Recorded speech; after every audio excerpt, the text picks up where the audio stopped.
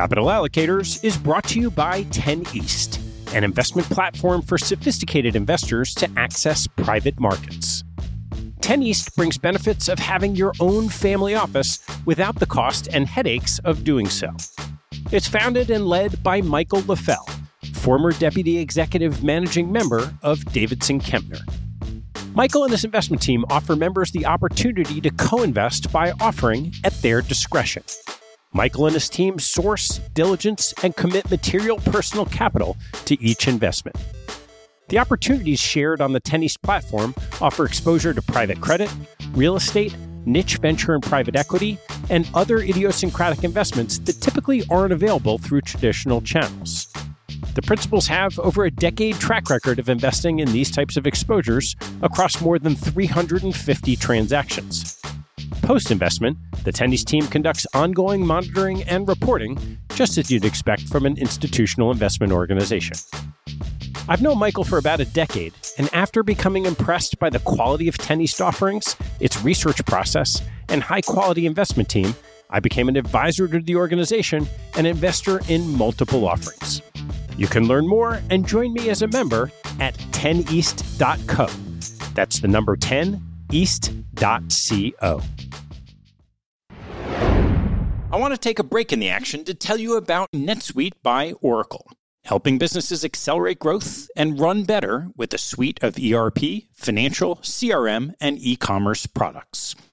Here are three numbers for you to remember: 36,000, 25, and 1.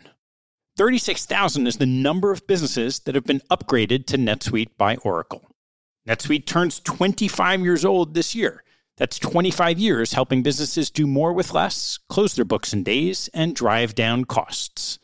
And 1, because your business is one of a kind. Get a customized solution for all your KPIs in one efficient system with one source of truth. Manage risk, get reliable forecasts, and improve margins.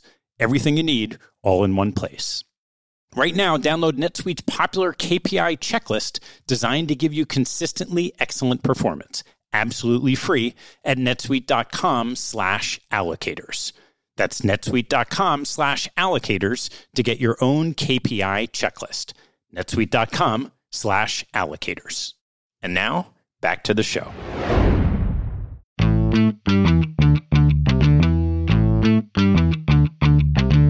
Hello, I'm Ted Seides, and this is Capital Allocators. This show is an open exploration of the people and process behind capital allocation. Through conversations with leaders in the money game, we learn how these holders of the keys to the kingdom allocate their time and their capital. You can keep up to date by visiting capitalallocatorspodcast.com. My guest on today's show is Chris Dixon, general partner at Andreessen Horowitz, where he focuses on the A16Z crypto funds. Before joining Andreessen in 2013, Chris co-founded, built, and sold 2 technology companies and was a prolific seed investor, founding member of Founder Collective, and personal investor. At various spots along the way, Chris was an investor in BuzzFeed, Uber, Venmo, Hotel Tonight, Coinbase, and Oculus, among many others. Our conversation covers Chris's early interest in computers and business, and lessons from starting companies and angel investing. We then turn to his activities since joining Andreessen Horowitz, discussing new computing platforms, a brief history of centralized and decentralized computing, development of blockchain technologies, potential killer apps, token basics, and investor perception. Please enjoy my conversation with Chris Dixon. Chris, thanks so much for doing this. Thanks for having me. Why don't we start just back at the beginning for you and your initial interest in technology way back when? I was interested in computers when I was a kid in the 80s. So I had, if you talk to people in the business, in the industry, probably a pretty familiar path, which is I got an Apple II and I started programming games and just got really interested just generally in programming.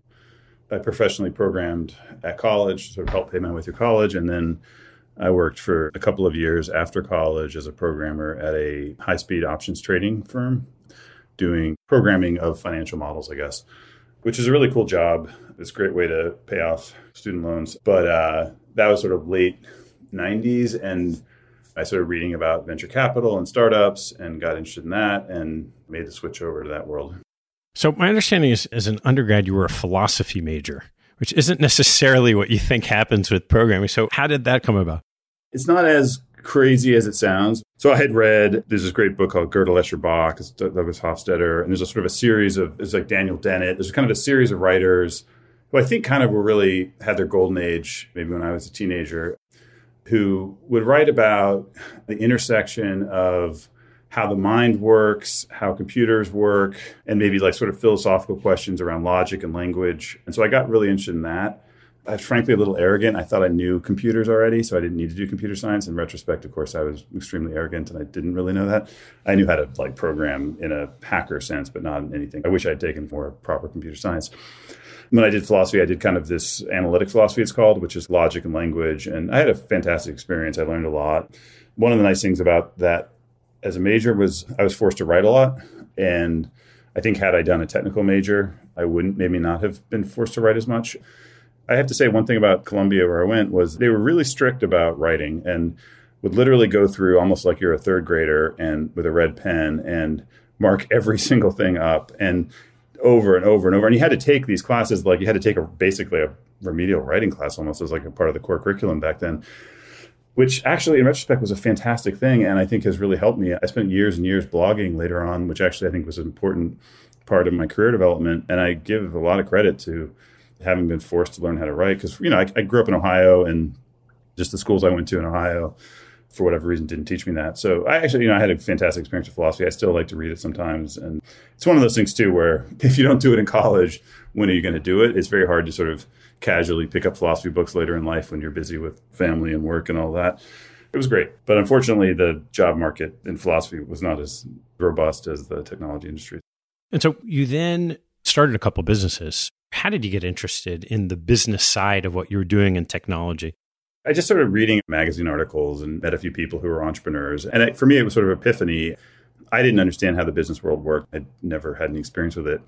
And the idea that you could have a job where you did things that were technical and kind of on the cutting edge and work with a bunch of people that you enjoy working with and take risks, that appealed to me. Like the idea that you would go and make a big bet and high variance outcome, like that felt exciting.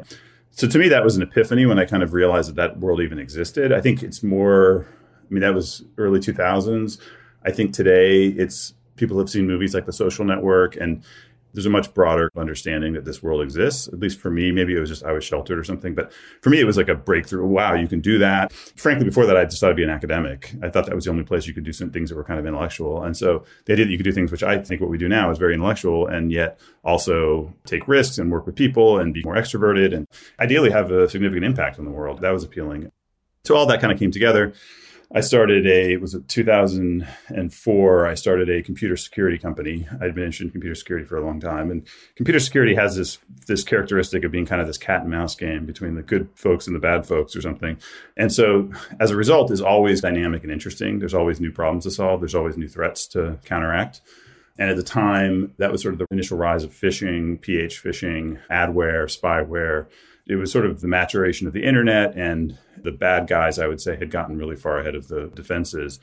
And so me and my co-founders, we started a company called SiteAdvisor. And the idea was that we would warn people before they downloaded something that was bad or would hurt their computer. Kind of the way we thought about it was we would play the role. A lot of people have the experience, maybe who aren't as technical, of having a technical relative or friend who they call and say, hey, should I install this? And so our idea was sort of take that intelligence that you might get from a friend and bottle it into a piece of software. We pretty quickly generated interest from the big security incumbents. So back then, it was this Coke and Pepsi of security, were McAfee and Symantec, which makes Norton products, and ended up in 2006 selling the company to McAfee. And so I think they just rebranded it for a decade or so. It was called McAfee SiteAdvisor. Now it's part of their kind of core consumer offering. It's part of it. It's like this web security, they call it, or something. So we got kind of bundled in there. That was interesting. What were your formative lessons as a founder and operator in that business? Yeah, there was a bunch. I think the number one lesson, I'm fast forwarding a little bit to things I've learned now, is who do you work with? Who are your co-founders? Who's your team? I was very fortunate to have two great co-founders, and one of whom we then started another company later, Tom Pinkney. We worked together for a long time. They were much more technical than me. Doug and Tom are both MIT computer scientists, like with proper training, and also great managers and just great partners, very collaborative. We'd spent a long time kind of getting to know each other and everything else, but you never really know until you work with people. And I've now seen enough startups to tell you that in certainly the majority of cases, there's a founder issue. It's a very, very stressful experience starting a company. And almost inevitably, at some point, there's tension between the founders. And it can arise from a number of different things. It can arise from just personal friction. It often arises just from the fact that there's an imbalance. Maybe one is contributing more. It just very often happens. And then there's resentment and all sorts of things. So I'd say the number one thing is picking your partners well. And I happened to get lucky on that. And that made a huge difference. I'd say a very important lesson, and I think one I kind of learned the hard way on my second startup, is don't try to create the trends as a startup, try to ride the trends. I started a machine learning company called Hunch in 2008, which fast forward sold to eBay in 2011. For those who followed the history of AI and machine learning, we were frankly too early. So this modern wave of AI and machine learning started really in 2013 or so with this famous deep learning cat video YouTube thing. And just for a whole bunch of reasons has really kind of accelerated. And basically, we were swimming against the current at that startup. And I think in retrospect, it was so much about timing and about not having the right momentum. Whereas with the first startup, which I think was much, much easier for us, we picked the right trends. Like we were fighting the forces of malware and things on the internet, and that was growing very rapidly. There was a lot of attention on it, and there was a lot of money and people and other sorts of things getting thrown at it. And we had that wind at our back as opposed to in the second company having it against us. I think also people like me who have a technical background, we try to get too clever often with our startups and come up with some like really, it's the Bridge on the River Kwai syndrome. If you've seen that movie, where the engineer falls in love with the bridge and forgets the larger war. I fell for this kind of syndrome where I fell in love with this mousetrap that we built, this incredible gadget or something, but then sort of lost track of the fact that maybe it wasn't as appealing to the rest of the world as it was to me. I see that a lot, especially with sort of more technical founders who are less commercially minded. Well, I could go on and on. There's a million lessons and mistakes we made and things. And so I guess I'm cheating a little bit because I'm using the knowledge I've learned since then. I don't know if I knew all that back then. And then in both of those instances, you sold to a large company and then presumably spent some time there. Like, what did you find fit and didn't fit for you in that environment of a larger business? I guess I can say this now because it's been so long. When I was at McAfee, I remember we'd go there and it just felt like nothing was happening. Like after the startup, a big company, just a very, very different pace. And it was, wow, this thing is slow paced. And like, there's just not many people. Like the office was kind of like empty and just felt like nothing was happening. And I was like, wow, this company must be struggling. And then the earnings would come out and it was like record profits, blew it out of the park. Stocks up X% or whatever. I dug in. Of course, there are people working and everything else. What you learn with these big companies, I think, in the case of McAfee at that time, at least, was there was this giant cash cow business, which had been started. By the way, people always ask me, the founder of McAfee was not there anymore. I think he left in I forget when, the 90s or something. But basically, like he and, these early pioneers had created these incredible businesses, which had incredible momentum behind them. And they were these huge cash cow businesses. And there were very, very talented people at the company who ran those cash cow businesses, as you can imagine. And they would do things like cut deals. The way you buy antivirus in 2007 is you'd buy a Dell computer and then they would have a checkbox and they would sort of upsell you essentially. And so they're very, very good at cutting these deals. They had a very good antivirus team that did the core stuff. But then what would inevitably happen is they had all of these other investments all over the place, and they were treated as second-tier priorities. I was an acquisition. I was put as the shiny new thing in the R&D group, and I didn't realize at the time that I was in sort of the non-cash cow bucket or something. And so getting to learn how the kind of internal politics of these companies work and both the strengths and the weaknesses, right? Like on the one hand, the thing that's so strong about these really powerful incumbent franchises is they have these incredible businesses and this incredible brand. I've never worked at a company where when I was at a dinner and they said, where do you work? And you say McAfee, that had such incredibly high brand recognition, right? Because everyone has experienced the software. I think at the time, Symantec was the biggest subscription business in the world. Like it had 100-something million subscribers, which back then was the record. Anyway, so, it's the Greek tragedy. The thing that makes it strong, which is this incredible core franchise, is also the thing that makes it so hard to innovate. And I think eventually probably leads to the downfall of these companies, if you believe the Clay Christensen theory of the world, right? I think what's so powerful about the Clay Christensen theory is prior to him, people thought that incumbent businesses are quote unquote disrupted because they're poorly managed. And what was so interesting about Clay Christensen is he said, no, it's precisely because they are well managed, because they are listening to their most profitable customers and they are building the features those best customers want is precisely why they miss these kinds of new things that start out looking like toys and get better. So just observing that on the inside. That was my only experience at big companies, was those kind of year stints at McAfee and then eBay later on. So as you turn to doing your own angel investing and early seed investing, I'm curious about these three things you talked about earlier, which is that first experience of really matters who the people are. The second experience learning, well, actually, it also matters if you're riding the wave or you're fighting the wave. And then, of course, the product or being in love with the product. So how did you bring those together and decide how you wanted to look at investing? Yeah, so maybe it'd be helpful if I gave my investing background as well. So that was my entrepreneur career, which ended in 2011 when I sold Hunch to eBay. And then simultaneously, after I sold my first company in 2006, I started personally angel investing, right? And so this was literally a week after I had sold it, I wrote my first angel check. And I also, with some friends, co-founded a seed venture fund called Founder Collective, which we started in 2008-9, which was invested in a bunch of early stage companies. And so I did that. I also personally invested. And then 2013, I joined Andreessen Horowitz and have done venture capital since then. So I had a sort of 7-year stint before venture capital doing kind of angel investing.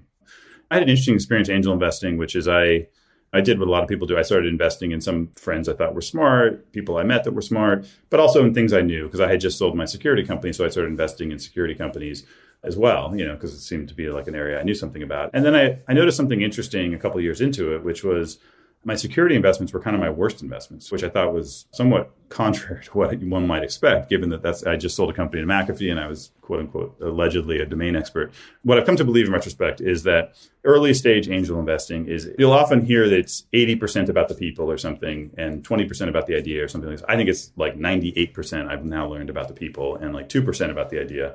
And the reason that my security investing was my worst category was that was a category where I understood the idea is the best. And I would, as a result, overlook the quality of the team and fall in love with the ideas and anchor too much on the ideas when I'm assessing the potential quality of the investment. Whereas in other areas, so, I'll take an example, like I was an angel investor in a very successful healthcare company. I know nothing about healthcare.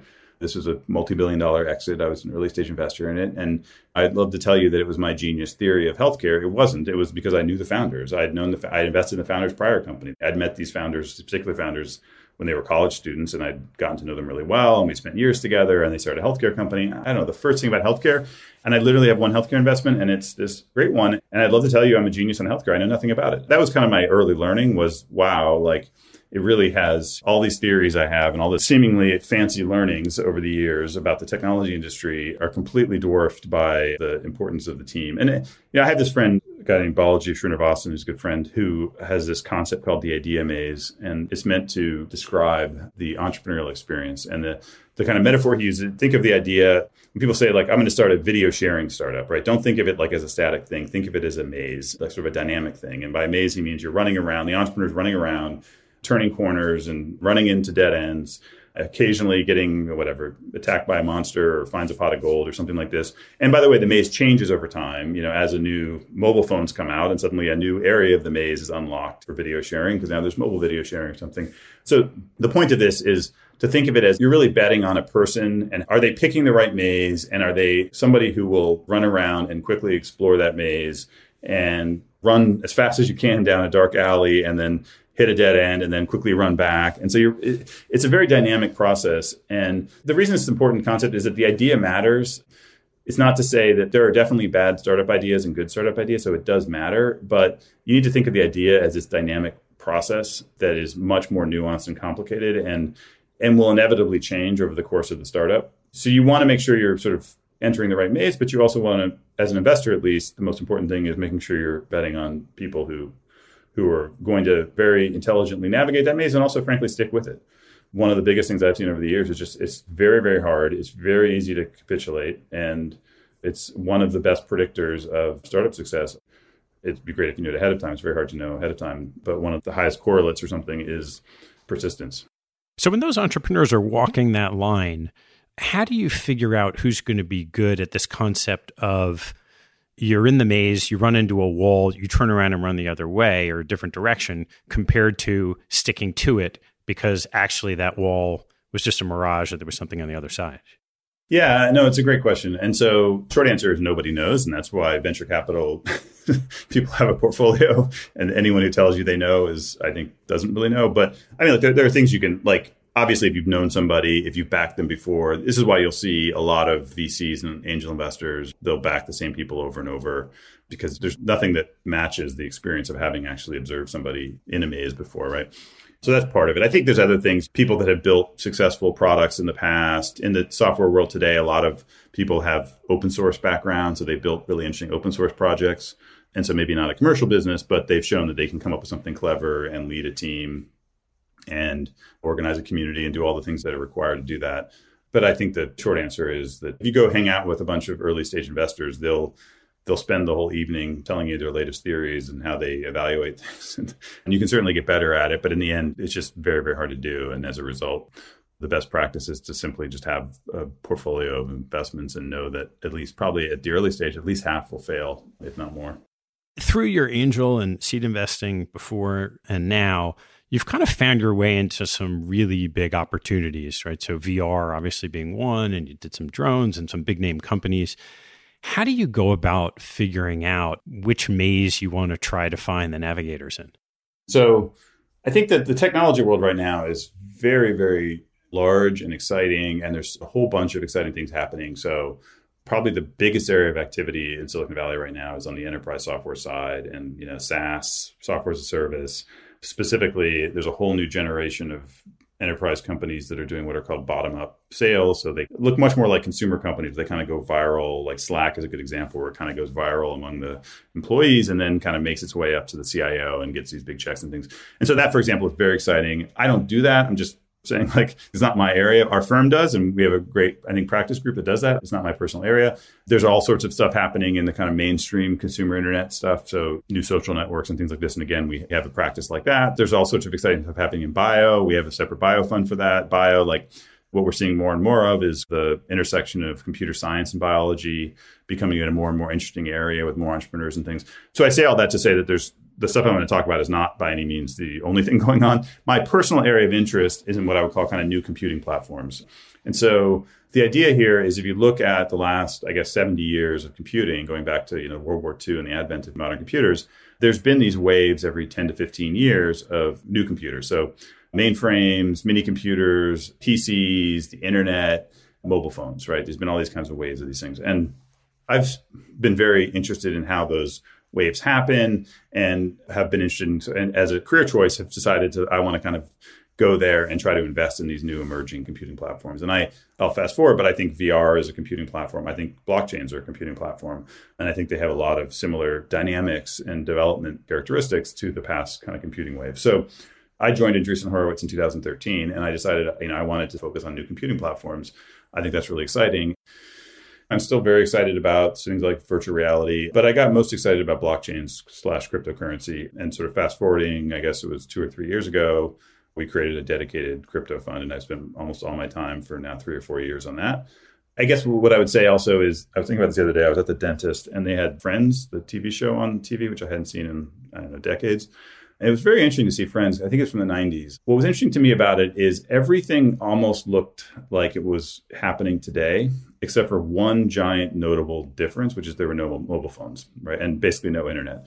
It's kind of like a mirror, like an alternative reality where, maybe the fashions were different. I don't know. I probably didn't notice, but almost everything else, it was like today, right? Except they would have these weird plot lines where like two people couldn't talk to each other from 50 feet away because they didn't have mobile phone, right? And so it's very interesting to think, why do we now have these internet-connected supercomputers in our pockets? And yet nothing else, you look around, my washing machine hasn't gotten that much better. My car hasn't gotten that much better. Almost nothing else has improved at the same rate, right? So why is that? And I would argue, people say things like Moore's Law. So Moore's Law is this idea, that you can pack more semiconductors onto a chip and things. I think that's part of it. Certainly that matters. It matters that semiconductor fabs get better and better and things. But to me, that's not the core concept. The core concept is when you have a new computing platform, like let's say a mobile phone, it goes through multiple phases, but at some point it hits a phase. And so in the case of the mobile phone, this is around 2009, I'd say through 13, where it goes into this hyperspeed exponential growth period where the computer itself, i.e. the mobile phone, is getting rapidly better, like kind of exponentially better. And in addition, the applications on top of it are getting exponentially better. And the combined result is a multiplier effect between these two exponential curves, which leads to this incredible change that happens in a very rapid period of time and then leads to this shocking thing when you look at Friends and you compare it to today. We pull out these like Star Trek devices, like it's unbelievable like how good these things have gotten. And like, why hasn't the rest of the world gotten that way? The short answer is computers are special because computers specifically have this feedback loop. When they hit this golden period of product market fit, they have this flywheel where the applications get rapidly better. And that in turn creates economic incentives for the platform to get better, which in turn creates economic incentives for the application. So just like as the phone got better, the camera got better, which then allowed Instagram to come along, and Instagram made photography on the phone even more popular, which in turn made Apple invest more into the camera. And like this beautiful flywheel, right now you have these cameras now in the new phones that are better than DSLRs. And if you look at the number of photographs taken, it's grown like many orders of magnitude. So that particular kind of flywheel, I think, is this very magical thing. I think we're about to hit that, I believe, in the blockchain world. It requires a bunch of conditions to get to that point. And there's a whole bunch of things that happen at different phases. I've written blog posts about this people are interested in, but I think of it as there's sort of two major phases of these computing waves. There's this gestation phase where there's kind of these early, like mobile phones. People today might think it began with the iPhone. In fact, there were 20 years of attempts to make mobile phones. There's a documentary people might be interested about General Magic, which is a company in 1993 that was really trying to build an iPhone. There were, for a decade, I mean, people say Microsoft missed mobile phones. They didn't miss mobile phones at all. They had mobile phones in the late 90s. They had very good ones in the early 2000s. I owned some of them.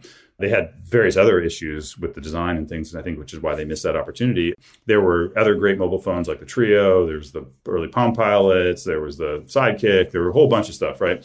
And then eventually it all kind of came together in the iPhone and then Android. And then you had, people forget this, but the iPhone came out in 2007 and then the App Store in 2008. But the real growth happened around like 2009 when you started to get this double flywheel feedback loop between the apps and the infrastructure of the phones. And so I became very interested in this kinds of concepts. And I said, okay, I want to identify the next major computing platforms and I want to invest in those things and I want to get involved. I want to help those entrepreneurs. And I want to do it through the whole life cycle of that new platform, right?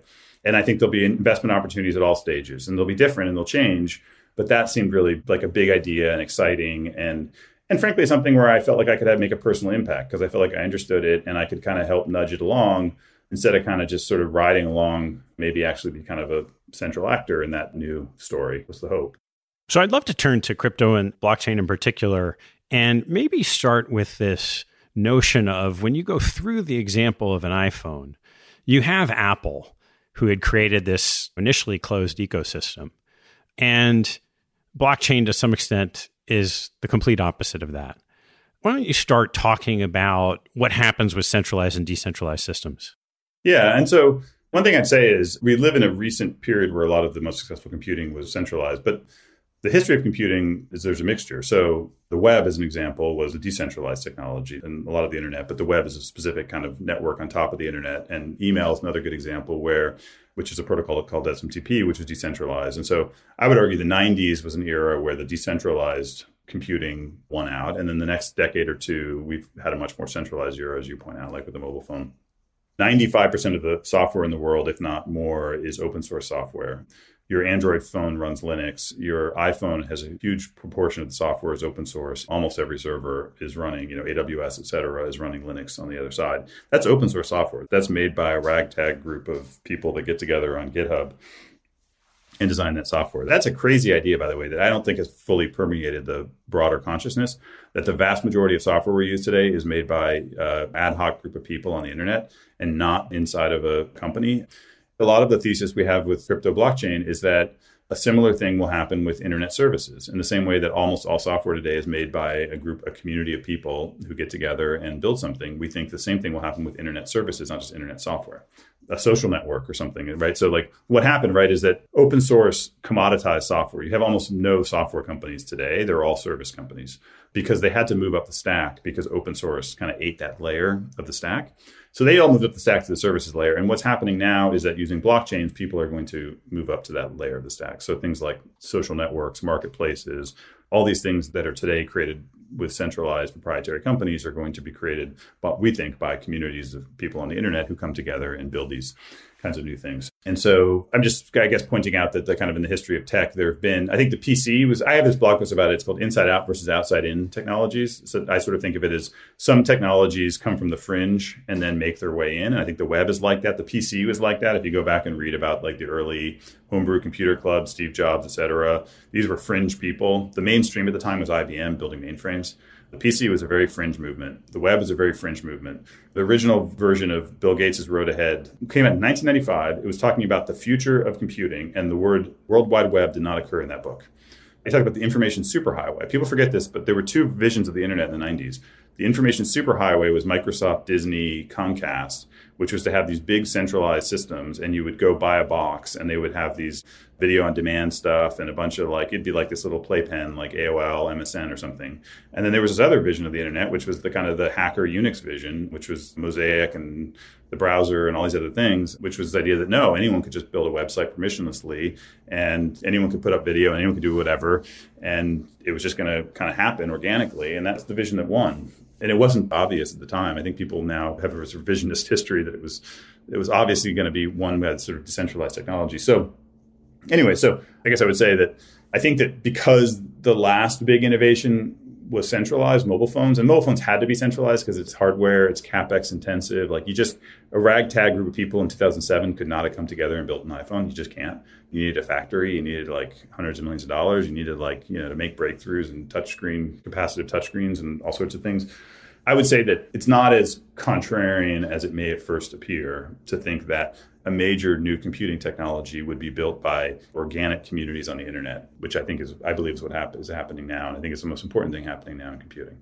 So you go back a couple of years ago, say 2017, and Bitcoin price is going through the roof and people are paying attention to it and all this money got raised in ICOs.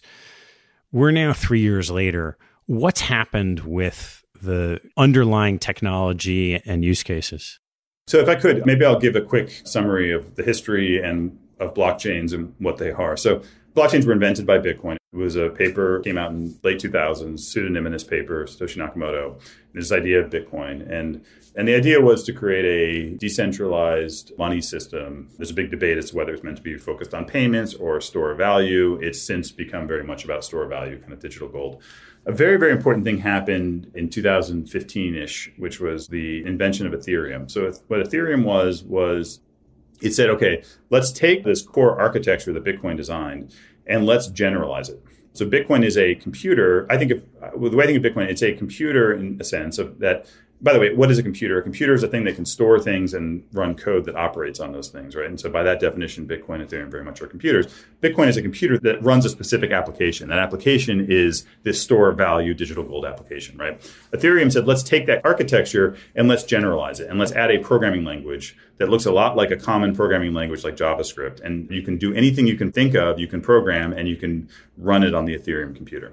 Ethereum was a very, very important generalization of blockchain computing. Okay, an obvious question is, why would you as a programmer want to run something on the Ethereum computer as opposed to running it on AWS? Or in general, why would you want to use a blockchain? I call blockchains computers that can make commitments. And so what that means is you write some software on the Ethereum computer, and you can write some software that says, I'm going to build a social network.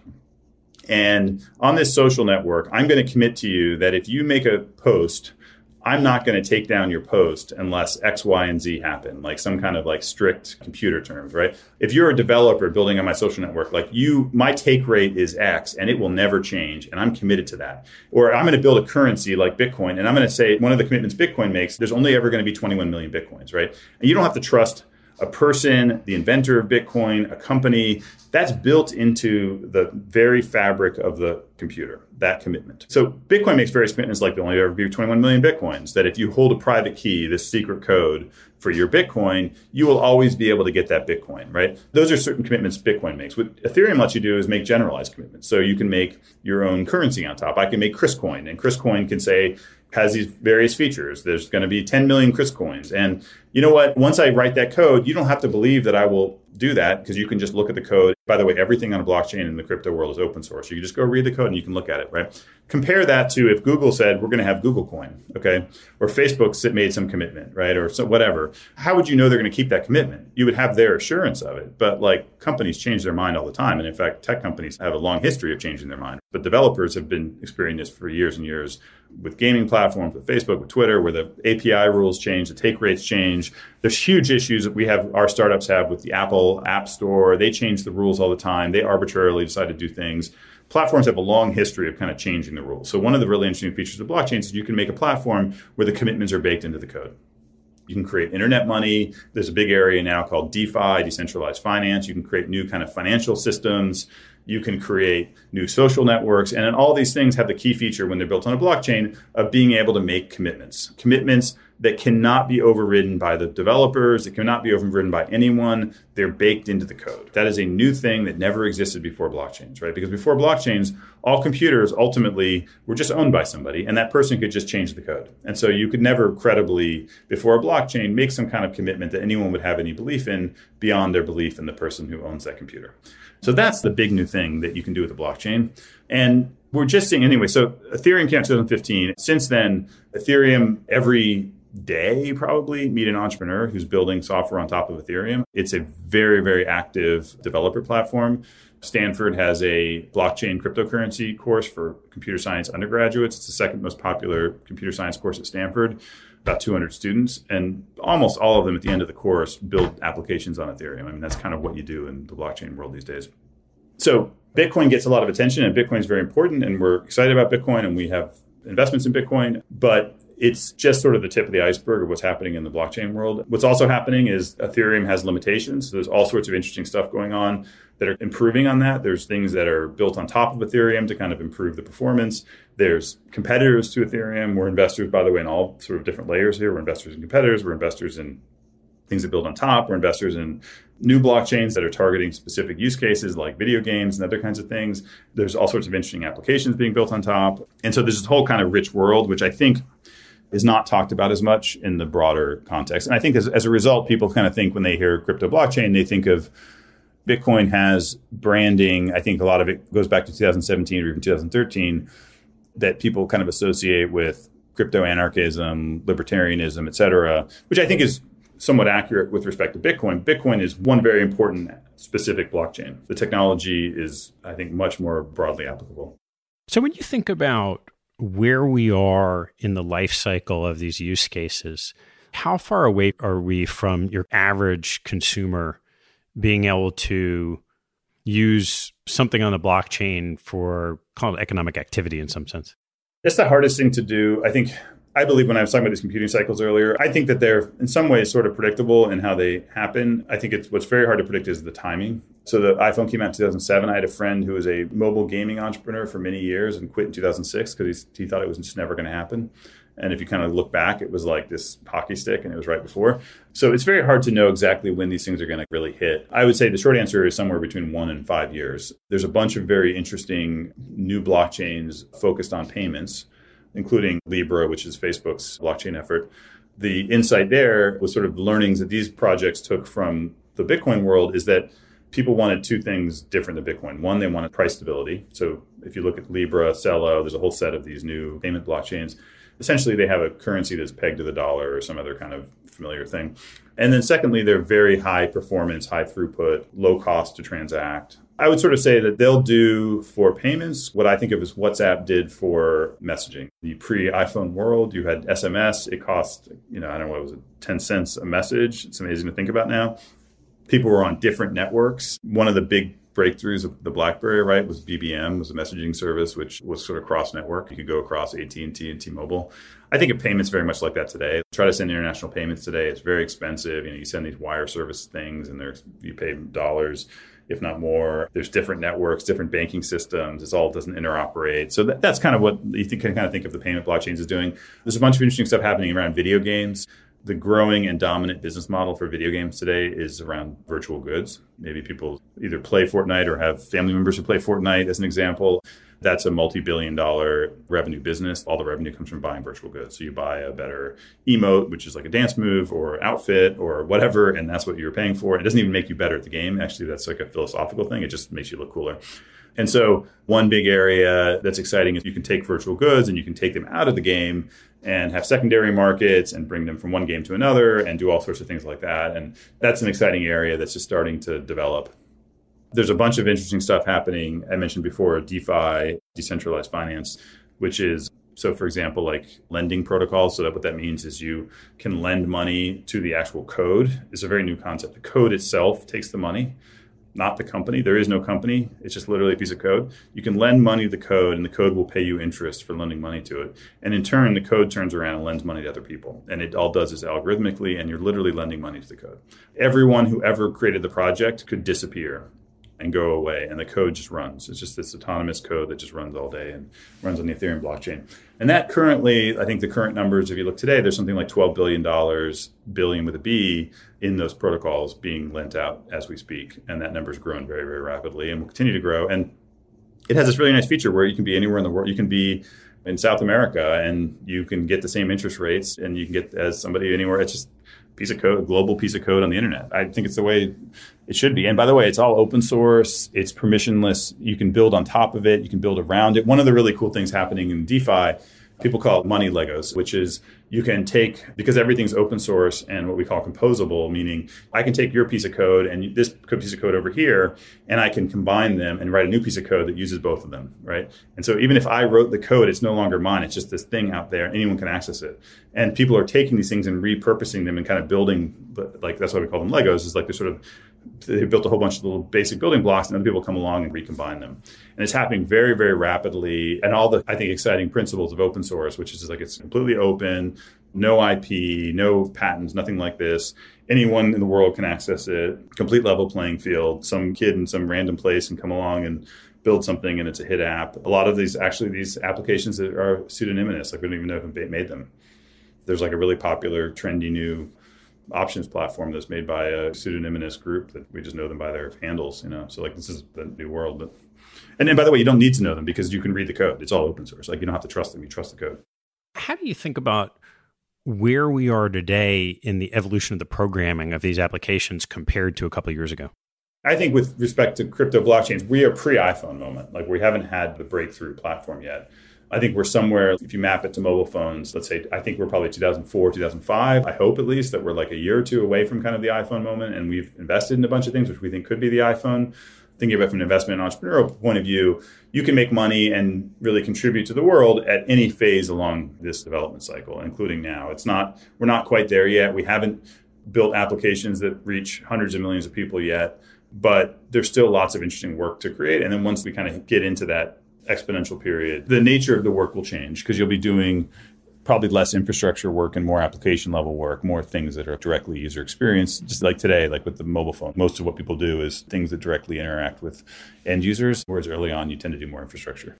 Do you think that it requires at some point in time a killer app to draw the attention to hit that inflection point?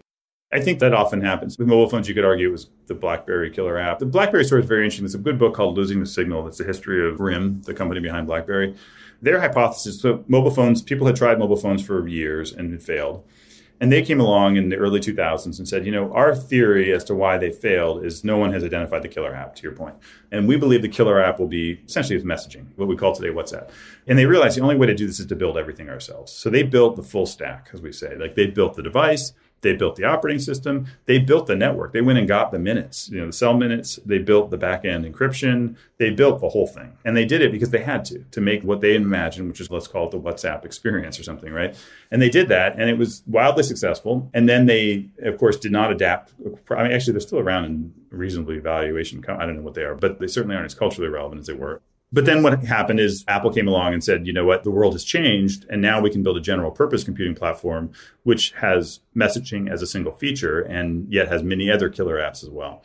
If you go back to the early PC, I would say the killer app was probably word processing and desktop publishing. Spreadsheets were important too, but that was sort of the killer app. Microsoft building the word processor and all these other, that was really what drove a lot of the early PC stuff. And I think with crypto blockchains, the Bitcoiners would argue it's Bitcoin itself. I think Bitcoin's important, but I think a little too eccentric for the billions of people kind of scale. I think payments, as I was mentioning, is a very likely, quote, killer app. I think payments could be the BlackBerry. You could think of, in some ways, these payment blockchains I described earlier is trying to do kind of what BlackBerry did. They're trying to do for blockchains what BlackBerry did for mobile phones. I think longer term, the financial stuff like lending and things like this are very interesting. I think the idea that if you think about the process now where I go down to Citibank and give them my money and get, 0% interest, something close to 0% interest. And then I walk down and buy food at the Vietnamese restaurant. And the Vietnamese restaurant, meanwhile, walks down to Citibank and fills out a bunch of forms and tries to get a loan. And they don't even know who that restaurant is. And they have some convoluted ancient process, God knows what it is, running COBOL or something. I don't know what they do. Decide to give them a loan when in fact I know that restaurant directly. And there's a whole bunch of reasons why, like you could imagine a system where the mediation is happening through software and not through these giant, very inefficient legacy organizations like these giant old banks, right? And instead, I'm lending money to a software platform. That software platform is efficiently deciding based on lots of interesting internet knowledge as to how to lend it out in turn. So I think longer term, other financial services like lending, as an example, are very interesting. But, we could probably need like a lot more things to happen to make all of these technologies more accessible. The user experience has to get better. The performance has to get better, et cetera. Your fund was really one of the first in the space that had a significant institutional following. And I'm curious what you've heard from your investors about their perceptions of the space as it's evolved the last couple of years. I think on the institutional side, with respect to crypto blockchain, there's broadly two narratives, right? There's the Bitcoin narrative, which I think has, from what I can tell, the financial world has become more accepting of, I guess. You're starting to see institutions, hedge fund managers, et cetera, think about Bitcoin as a substitute for gold. So there's that kind of thread. Again, I'm pro Bitcoin, but I very much view it to the first principles of venture capital. What venture capital is about investing in very smart people who want to be on the cutting edge of technology and build new things. And if you just sort of head count the very smart people that come to us that are in Silicon Valley, that are coming out of top computer science programs, et cetera, something on the order of 10% of them, I would say, are building blockchain applications. So for me, it's relatively simple kind of way to explain it, which is our core job is to invest in these great computer scientists and entrepreneurs who want to build the future.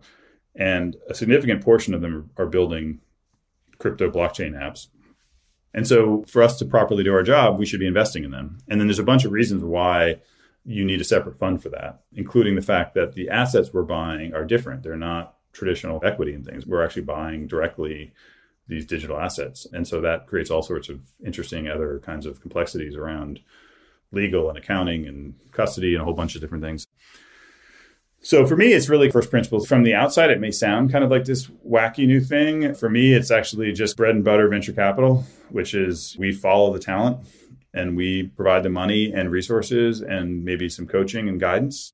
But fundamentally, it's about what are the smartest people excited about and where are they going and spending their time and building new things. And so look at it through that lens, I think it's far less wacky and different than it may appear from the outside. So you touched on this one key difference in these different assets, different forms of assets that you own.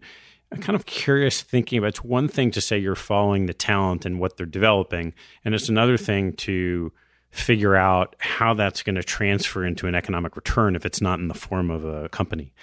So what are the different variations of the assets that you own? Once you understand how those, what we call token mechanics work, that bet then comes down to what are the applications being built on this platform and why would they attract more and more users? We can be right or wrong about it, but that's sort of traditional venture capital. Like, hey, will this be a popular thing? Are these people good at building it? And will they build something people want to use? So in that way, it's very much like a traditional venture capital bet. Now, one of the exciting things about crypto is that you can build tokens, digital assets. You can come up with any structure you can come up with. You can invent new types of assets. So there's other ones. So for example, there's what are called governance tokens, which let you vote and control the system. So imagine a future social network like Twitter, but it's built on blockchains. And imagine that there are decisions being made around, for example, what are the rules around misinformation or who gets deplatformed or all these kinds of decisions that today are made by employees of Twitter. What if instead that happens sort of democratically through the Twitter token holders who would vote on these decisions, right? And would those tokens have value as a result? There are other tokens which essentially generate cash flow. The system charges fees, and that those fees are then given out to the token holders. So in some ways that behaves more like a traditional financial asset. So there's all sorts of different ones. And actually one of the things we do when we assess a crypto investment, in addition to the usual things you do in venture capital, like assessing the team and the product and the technology, is we then look at how is their digital asset designed and do we believe that it will accrue value if they succeed in the other aspects of it. And I'd say, to me, that makes it more interesting and newer and exciting new ideas there. That said, now that we're 10 years since the advent of Bitcoin and 5 years since the start of Ethereum, people have kind of converged on a few different token models. The Ethereum resource token, there's a kind of governance token. There's a few different models that have become more common as people have learned. And so people have been buying digital assets for a long time. So like domains as an example, cdixon.org or Ion, or in the 90s, there were a bunch of people, domainers, who went and bought a bunch of domains. And it turns out, actually, if you go back, outside of an angel investment in, let's call it, say, Amazon or something, buying domains was probably the single best investment strategy in the 90s. Pizza.com recently sold for $10 million. At one point, you could buy these things for $8 off the shelf. So domains are digital assets. When you're buying domains in the 90s, you were betting this internet thing is going to get more popular. These are scarce. These are like real estate. They're like scarce resources. And as the internet becomes more popular, these domains will go up in value. IP addresses, if you're familiar with those, like the 236.132. You may have seen these. Those also, they're scarce digital assets. They've gone up dramatically in value along with the internet. So it's not that new of a concept in a way to have these things, these scarce resources associated with a new network that if the network becomes popular, the resources will too. All right, Chris, I want to ask you one more question before we turn to a couple of closing questions, which is, what is the next blog post that you're ruminating on? I keep trying to make these concepts simpler and simpler. It's been difficult to mainstream these ideas. And there's a lot of confusion and just different just different ideas floating around there. So I've spent a lot of time, and actually one of the things I'm ruminating on is like, I keep trying to come up with simpler and simpler ways to kind of explain blockchains and blockchain computing. I'm very interested in the idea of, and I've thought a lot about it. I have a lot of thoughts around how one would technically architect a decentralized social network. I think we're at the point now where you could build a really credible, high performance, great user experience social network that was built on top of a blockchain. And I've thought a lot about that. And I have a bunch of stuff I've been writing about that. I just don't know. I think the audience for that might be relatively small. So I blog a lot less now than I used to. And I think it's partly because I just feel like my interests have become esoteric, maybe. I don't know. But then again, my experience with blogging, I used to blog a lot, is that it's very hard to predict which blog posts resonate. And so part of me wonders if I should just maybe write more and, you'll have a bunch of flops, but maybe one or two will land. And then with your investment activities, as these projects are getting developed and the investments are in different forms, does that give you more bandwidth compared to traditionally serving on a bunch of boards that's time intensive? In the crypto world, we do governance, but we don't do it through boards. We do it through the tokens. So we own a bunch of tokens and they have votes. It's very interesting. And we've been building it up. We just announced we hired Anthony Albanese, who is the chief regulatory officer of the New York Stock Exchange. He joined us and he's going to be part of this, probably leading up this effort, which is what we call crypto network operations, which essentially is how do we get involved in these blockchain communities in a way that we can positively contribute and do traditional governance roles of like oversight. So the way it literally works with these things is that there are forums, people have discussions, and then there are votes, and you vote with your tokens, and you do it like this cryptographic method where you prove you have them, and then you actually vote. We also do this thing we call delegating. We want to make sure that the networks are sufficiently decentralized. And so in some cases, because we were the early venture capital investors, we own a bunch of the tokens. We want to make sure we aren't doesn't skew too much towards us. And so we've delegated a lot of them. And there's a whole system for doing that. And so we delegate to other organizations in the community who we think will play a positive role. That takes a lot of work. We have to go and vet candidates and actually go do it, like technically. That's how we envision the future, which is, it's kind of more like the public shareholder. If you think about what, I don't know, this world better than me, Value Act, or I don't know, are they the good ones? I don't know. Like if you think about good activist shareholders, I think if it's much more like that, like we'd be part of a community, we would publicly discuss these things, and then we would vote on what we think is the best. So that's how we view governance in the future. How do follow-on funding rounds work in these? Is it somewhat similar? Yeah, so it's a great question. It's complicated, but I think essentially you should think of it as the early stages. Some of these companies start off more like traditional venture investments where there's equity And then there's also what we call token rights. This is sort of pre-launch. And then once they launch, there are tokens out there and they're issued by a blockchain and the company no longer controls things. So there's really these two phases, pre and post-launch. So pre-launch, it looks more like a traditional venture-backed company. Post-launch, it's not. And the way they do follow-on funding is it's literally controlled by the code. I mean, so at this point, like if you go look at these, there are very large treasuries, but the treasury is literally, I mean, I know it sounds crazy, but it's controlled by the code. And the only way that humans have oversight of the code is by voting on these governance votes. And so the community can go and decide to allocate some of those tokens to different things, or even to sell some of those tokens to build up the treasury. But it's truly owned by this crowd, if you will, right? So yeah, so once they're launched, and generally they don't need fiat funding anymore because it's just code. They don't have fiat expenses. The people working on Bitcoin today are open source contributors who probably own some Bitcoin themselves and therefore want to have some financial interest in seeing Bitcoin succeed, but they aren't getting paid for it and they don't raise money or anything like that. And are the economic incentives sufficiently strong for coders and these open source networks to keep going? I think that in some cases, yes, some cases, no. And the ones where the answer is no, it's a learning experience. And it's a big topic that we actively talk about is how to make sure that in going forward, this is something the community has been learning over time, is how do you best set up the company's treasury, the tokens, such that it will incentivize future development. So I think actually it's literally an active area of work. We think that, for example, that the protocol should allocate a bigger chunk of tokens to software development as opposed to other activities, and are trying to work with entrepreneurs to figure out the best mechanisms. But your question's very much on the cutting edge of the whole field right now. Well, Chris, is super, super interesting. I want to turn to a couple closing questions before I let you go here. What's your favorite hobby or activity outside of work and family? I like to read a lot. I like to read a lot of history books. I'm a big believer that the best and maybe only way to have any insight into the future is through history. I'm particularly interested in the Victorian era of entrepreneurship, I guess. I've read a lot there. I sort of think of that era, Thomas Edison, Westinghouse, Tesla, maybe a little later than Victorian, but Henry Ford, Wright brothers, Morse, Bell. I think of it as this amazing period where you had basically 1,000 Elon Musks or something. I mean, these towering figures. I read a lot. I'd say that's kind of a boring answer, but I read, and mostly history books.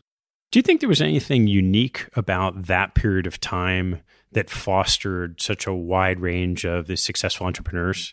Well, one thing clearly, in the same way that like we're now living through the computer science age, they were living through the electrical engineering / mechanical engineering age, right? So like just the fact that you had these new things like electricity, obviously just it was a huge breakthrough, and you could do all sorts of things. The railroad, the automobile, mechanical engineering breakthroughs, and then of course the whole path of light bulbs. I think it's partly just all of these trends coming together. I think somewhat controversially, I think the relative lack of regulatory frameworks, they were very aggressive in a way. We're thinking about railroads. Today, you would need effectively unlimited eminent domain to do what those people did back then. So, I mean, it's not just regulatory, but it's also just, let's call it fewer vested interests. Things weren't as built up. You didn't have as many, you had to build the World Trade Center, right? They had to negotiate for 10 years with all these different regulatory bodies and owners and this and that versus the Empire State Building, which is famously like, whatever it was, under a year. Maybe it's greenfield, brownfield, or pick your metaphor. But it was partly regulatory, partly, I think just if you read it, just the level of aggressiveness of these, it's like, that's why I said Elon Musk, like almost all those people I mentioned, by the way, they ended up bankrupt at the end. I mean, it's not necessarily a happy ending, but just incredibly aggressive, fertile new technology territory, relatively fewer regulations. What's your most important daily habit? My ideal day, I have this framework, if you want to call it. I try to do an hour of exercise. I run, and it's a big deal for me. It keeps me sane. And then my ideal day, I would do an hour of running, an hour of reading, an hour of writing. I find that each, like the first hour of each, and ideally in the morning when you're kind of fresh, and as opposed to later. And then, of course, meetings and email and everything else. I would say also, like, one thing I've experimented a lot with is trying to balance between the humanities and the sciences. So like maybe the writing will be programming computers as opposed to actually writing. Maybe the reading one day will be fiction, another day. I've gotten very obsessed with this idea. So are you familiar with like the keto diet and all this other kind of stuff? I have keto.